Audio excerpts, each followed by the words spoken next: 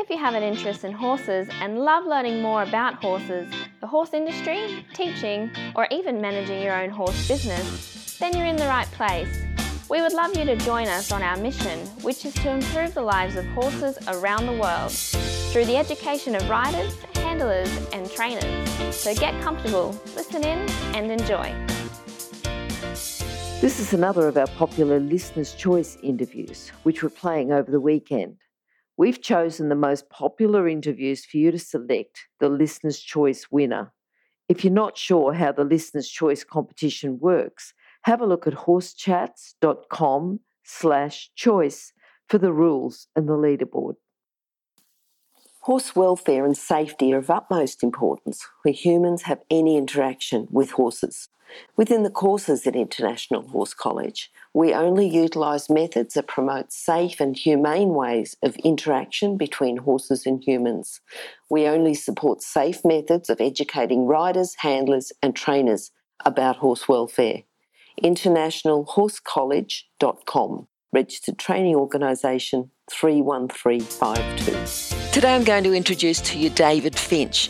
David's a World Cup show jumper, a Grand Prix show jumper, and not only is he a rider, he's also a trainer, a breeder and a coach at that level. How are you today, David? Yeah, great, Glenys, and thanks for ringing me. That's okay. David, we usually start off with an inspirational quote, so can you tell me your favourite inspirational quote, please? I like the one, world shrinks or expands in proportion to your courage. Okay, that's a good one actually, yeah. Yeah, I think it's a good one with the horse industry and life in general. Yeah, it's certainly you start to think of it from your point of view, how big the world is. Okay, now that's good. Okay, now I want you to tell me how you came to have that and how it's helped you in the past.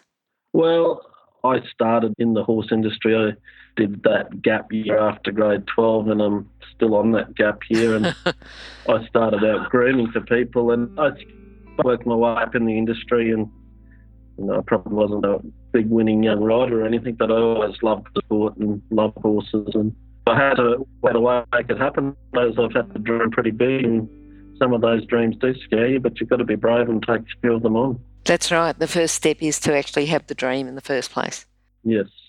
David, so you had the gap year, so it was in that gap year then that you decided to have a career with horses. What were you going to do after, if you had just had a year? It's that gap year's been a long year. It's I think I actually got into agronomy at uni, but I suppose it just didn't happen. The career, I suppose if you do what you do, and then you can't even say a few years, maybe a decade later, I woke up and it had become a business. In the infancy of what I did, I travelled a bit. Obviously, I spent a lot of time. I worked for Guy and Lena Crichton and helped them in the early years, and then I worked in Japan. We took Australians over to Japan. I worked for a Japanese company, exported horses, and that was in the 90s. And then I ended up in Germany, and then I ended up in the States. So all those things, I suppose, gave me a broad look at the industry across the globe and, and what we'd done here and how we'd grown up here, and you sort of mix it all together and it becomes a business in Australia, So you're talking about Guy and Lena Crichton. Who else has influenced you? Oh, yeah. Well, Guy was he was a big winner in those, those days, and he was a remarkable horseman. And so, his innate ability to win was incredible. He's still a good mentor to me.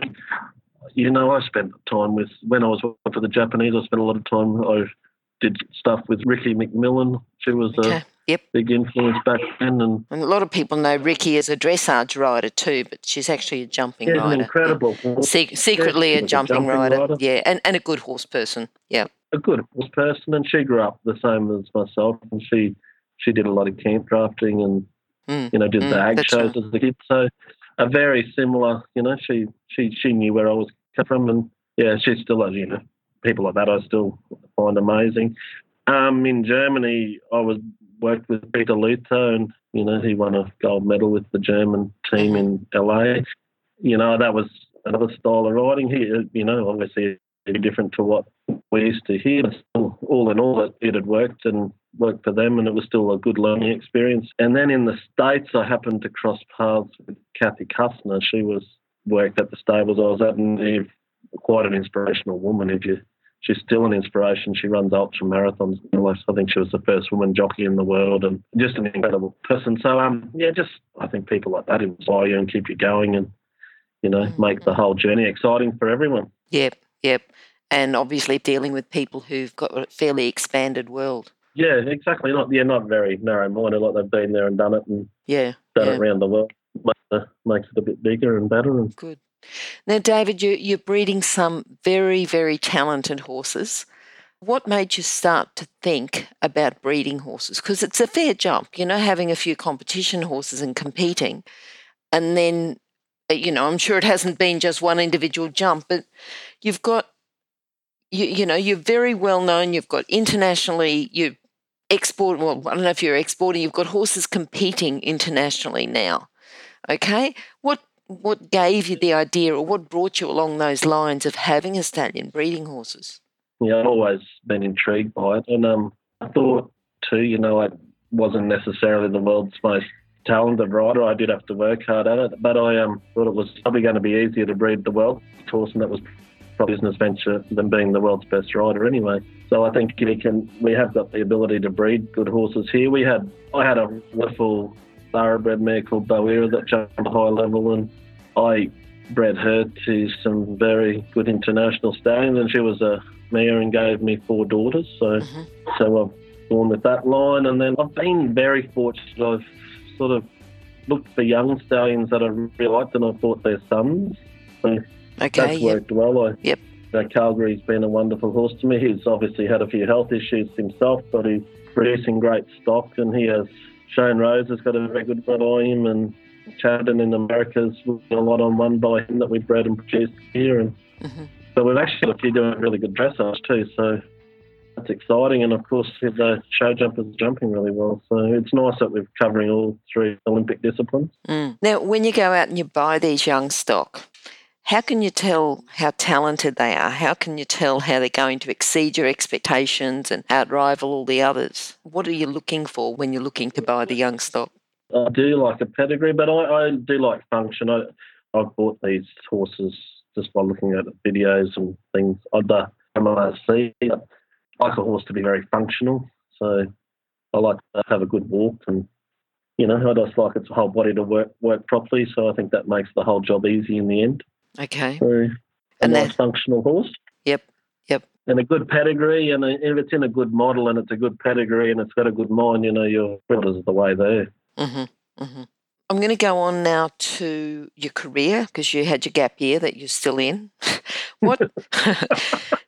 So some other, you've got a team, you've got people working for you, you'd see people that are in their gap year. What sort of advice would you give them if they plan to have a career with horses? I do tell them how to study. I do say make sure you get a career as well as do your horses, because, the industry's changed a lot since I did my gap year. The sport has changed. It's not such an ag show based thing anymore, and it's got a lot more specialised. And it's good, and we've got to be conscious of it. And I'm very conscious of it that that we don't lose a few riders along the way because we become a bit too elitist or something. But I think it's good that we've got this, but we've also got to be very mindful of where we came from. Like when we, I did a talk at the opening ceremony for the inter-schools the other day, and I attended the first inter-schools, and the second one. I think the first one was in 85 and I rode in 86, and we were all there on our ex-race horses, and we did our dressage test, and we all did dressage tests, and then we all did jumping, and the first round of your jump counted as your combined training score, and everyone jumped the same course, whether you were in grade 6 or grade 12, and it was just one of those things. But it's how the sport's changed. But, I think it's important that we do remember where we came from. And it's a bit like the breeding too. Like I should have mentioned before too, that I'm not afraid to keep using our good old Aussie thoroughbreds, like the well-known stock that have produced jumpers. And so I think we need to just be mindful of, we live in Australia, I know, and we do live a little bit from the rest of the world, and we do see a lot of what happens in the world now, via social media, and it's a lot easier. Yep. We just got to remember where we came from. And, it is good to see those Longines, but we've just got to keep a bit of a reality on it. You're looking at the top 30, 40 horses in the world. There's a lot of horses underneath that and a lot of riders under that have very good careers as well. So they may not and they're very fulfilled, like they mightn't be the world's best horse, but they jump a metre 40 really well and have a great day, And riders have got to learn, like there's a progression. They're not going to start off on the world's best horse. Even now, the top riders. And every horse is going to teach you something. Yeah. What do you think are the keys for the riders that do get to the top? What do you think they've got ahead of everyone else? Oh, yeah, they have a strong, they're strong. And I think they have that from the start. I helped Kate Hinchin at the start of her career, and I watched her the other day in Tamworth, and what you see now as a 20-year-old lady jumping in the World Cups, I did see that as a 6-year-old too. She had that determination, that desire, that will to win, that focus.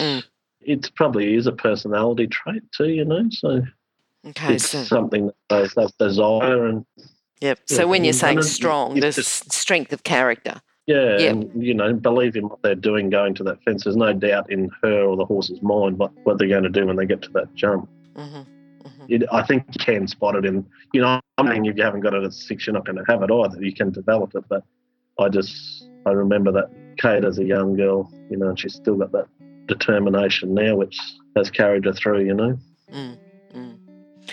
So a lot of riders have the excuse that they haven't got a sponsor. They need someone to pay all their bills. What have you got to say to that? Because you've got sponsors. What do you offer the sponsors for them to actually sponsor? Exactly, and it's like a business deal. It's like I have lots of sponsors and then I sponsor lots of things, but it's like an investment. And, you've got to be approachable. You've got to have a product to sell to, and you've got to be able to promote the product. I strongly believe you have to believe in the product that you're promoting. And yes, and, I know myself from a sponsor, you do want something back, and it's not just gone with a bit of jam and cream on it. You just, you're helping run an event. It's not like you're just making a donation. So you want, and I think the industry, we need to think a lot about that in the industry and be quite conscious of that, support locals a bit too, Yep. Make it all happen a little bit here. And I think where as an industry we are developed a lot in Australia. Mm-hmm. Yes, you would have seen a lot of that development from when you left in your gap year and went overseas and came back. Yeah. It has changed a lot. Yep. And that is good, it is good that we're progressing. Yep. And I'm very positive about the progress and the shows that are being run now. And yep. I'm still very conscious that we have some good ag shows we need to support too. So. Mm-hmm. Tell me about your team. How many horses have you got on the property at the moment to care for, to look after? Glenys, there's a lot of horses. Hundreds of horses, Glenys. Okay. So we're breeding 30 to 40 a year. So, some go as foals, some go as weanlings, some go as, as along the track. But, and I'd like to buy as foals, but not everyone does. So a lot of people like a horse that's under saddle and been to jump clubs. Mm-hmm. And, been out to shows. But, a lot of horses. I do have about 60 mares, but I don't breed from them all every year. Okay, what about you? Who runs the team? I mean, is it you that runs the team, runs the staff to manage the horses? Do you have someone else to run the team? How does that work? I run sort of oversee it all, but obviously I get a little bit busy travelling and working and running a few things I run. But and Matthew Kidston, he's ridden here for around 6 years now, so he runs all the competition horses and he keeps an eye over the mares and that. I run the breeding section, and we've always got people here helping. I've got some, young people here always training and doing things. And so, not a bad place if you want experience of, do a bit of breeding work and a bit of riding work, a bit of coach training, all those sorts of things. Okay, so I'm going to talk a bit, we'll go on to coach training. So what do you think is a common problem that you see with coaches that are starting off, beginner coaches? Beginner coaches, yeah. I did a coaches workshop recently, and that was probably a common theme, which is probably good that they're trying hard to perform a task, but, at the end of the day, it's, basically it's all back to basics, isn't it? Keeping things quite simple. And safe. straight and safe. Yep. Yep. Do you think that coaches, when they first start, if they overdo it, it's because they're a bit nervous, because they're trying a bit too hard? And I do. Yep. I do. I think as an educator and a mentor too, I don't necessarily say that it's a fail or anything. I'd like to step in and help them while it's happening, and as long as they've realised the situation and say, well, maybe if you did it from this side or did that or stood here or said that word instead of, So focused on the main things rather than all the fluffy bits around the end. The main, and which is safety, and the consistency of it all. Yep. Oh, just let me interrupt you for a moment, just to let people know about the horse industry qualifications at Online Horse College. Have a look at the flexible options with online theory. The practical components can be completed by video or with a qualified expert in your area. That website again is onlinehorsecollege.com. Okay, thanks. All right, now you've got young horses. How do you start your young horses off jumping?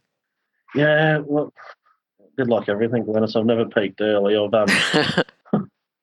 do take them very steady, Mine even grow slow, which is wonderful because they sort of seem to vet very well. But we do a little bit with them they might get started as a 3-year-old, but they won't get a lot of rides. And then 4-year-olds, they might go out a couple of times, but they won't really get cracking till they're 5, and then we sort of get a bit more serious at 6.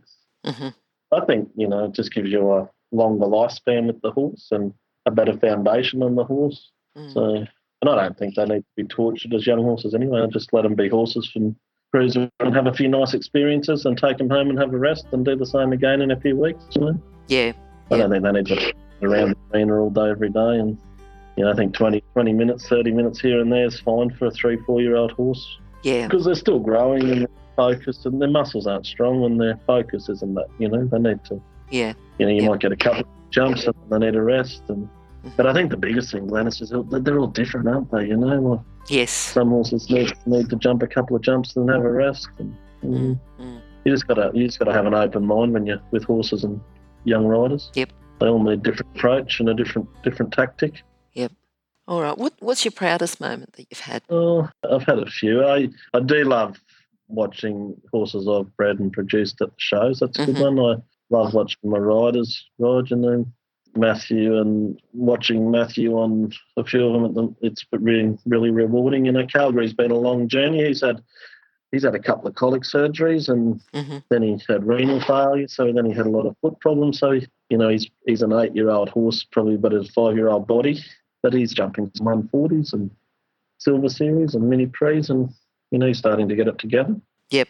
It's probably not about gold medals and podiums. It's about the rehab on that horse and the getting into the ring and the belief in him. So things like that make me proud because I think the industry's a wholesome business, And I go to the bush too. Like I saw this wonderful kid in Roma a couple of weeks ago, and she just helped Dad muster, and she was in a little stock saddle with the split reins, and she wants to ride at the show next year, so she came for lessons, and that's all those are good moments, I've won a few classes and had a lot of joy. I've travelled the world. I hope I keep travelling the world, and I hope there's a few more classes in me to win. So, but I think the horses we're producing will do well. I think the next couple of years will be exciting because they're sort of getting old enough to jump some big classes. And from the feedback I'm getting from the dressage horses is good, and the eventing horses is good. So, okay. And I've got some exciting young stallions. So Yep.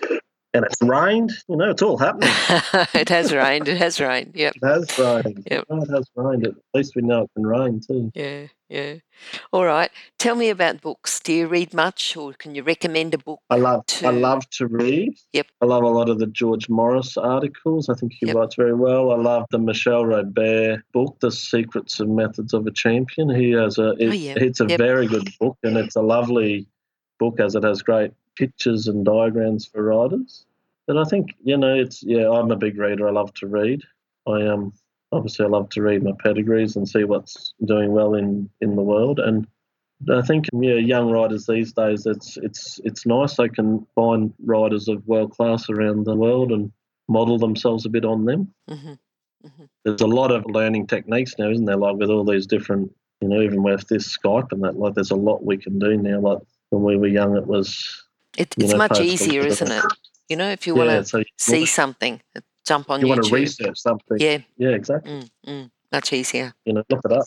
Yep. Yeah. So there's no excuse now. No, that's right. Yeah, you can be well informed. Yes. Okay, now tell me about your future. What are you looking forward to? I think, hopefully it'll keep raining. Obviously, the last couple of years has been a little solid with the dry and feeding stock. And I'd dearly love to do a few more shows next year and all of that. But I'm quite excited about the future with all these horses. Pretty exciting team of 4-year-olds coming through this year, and we'll look to see a fair few of them compete next year. And I think Australia's really happening, and I think Queensland on the whole, we've got Elysian Fields and Gatton World Cups and quite a few show jumping shows, and the dressage. Like, I'm so proud of what dressage has done. Like, they had Devin McDonald and Charlotte Desjardins all in 1 year in Queensland, and Tag Group and Tamarina's got a international 3-day event, and harness we're doing lots. So I think as a Queenslander, I'm proud of Queensland. I think we've really going ahead. We're growing membership too and all of that. So I think, it's good. I think we've got a good, healthy horse lifestyle up here. So, I think so too. I'm going to agree with you there. Yeah, really the show, they are doing a great job.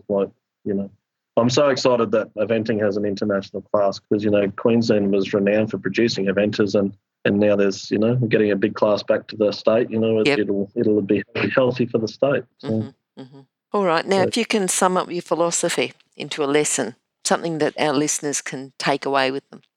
Yeah, well, I think you've got to be patient. It's not always going to peak early, and I think it's about longevity with horses. We've got to keep our horses happy, and I'll probably keep mine too happy. But and I have a great relationship with my stallions. But I think don't lose track of where we are. Like, we live in Australia. I know we're not on a Longines tour somewhere, but really at the end of the day, we've got a good lifestyle here, and we have access to some good shows, and the horse quality in Australia is really quite amazing now, and we have a lot of people interested in the sport. So I think it's our job as equestrians to keep developing that, and I think it's all our duty to improve the sport, and I think we're all going to have a lot of fun in the future. I think so too. That sums it up, and I think we've all got a lot to look forward to, David. Yeah. And I think if we just all work together, and as I say, I think it's Queensland's. I'm very proud of what's happened in Queensland. So if we can keep doing that every year, I think in the next 10 years are very exciting for us. Good. All right. Well, thanks very much for your time today. It's been wonderful talking to you. Thank you, Glenys. It's great talking to you. All right then. Bye-bye. Cheers. If you've enjoyed this chat, then please comment, rate and subscribe. If you'd like any changes or recommendations for guests, then please contact us through horsechats.com. And while you're online, have a look at the government-accredited courses at internationalhorsecollege.com. Registered Training Organisation 31352. Remember that our comments and instructions are general in nature and do not take into consideration your individual horses or your individual ability and circumstances. If you enjoyed this podcast, then please leave your comment below.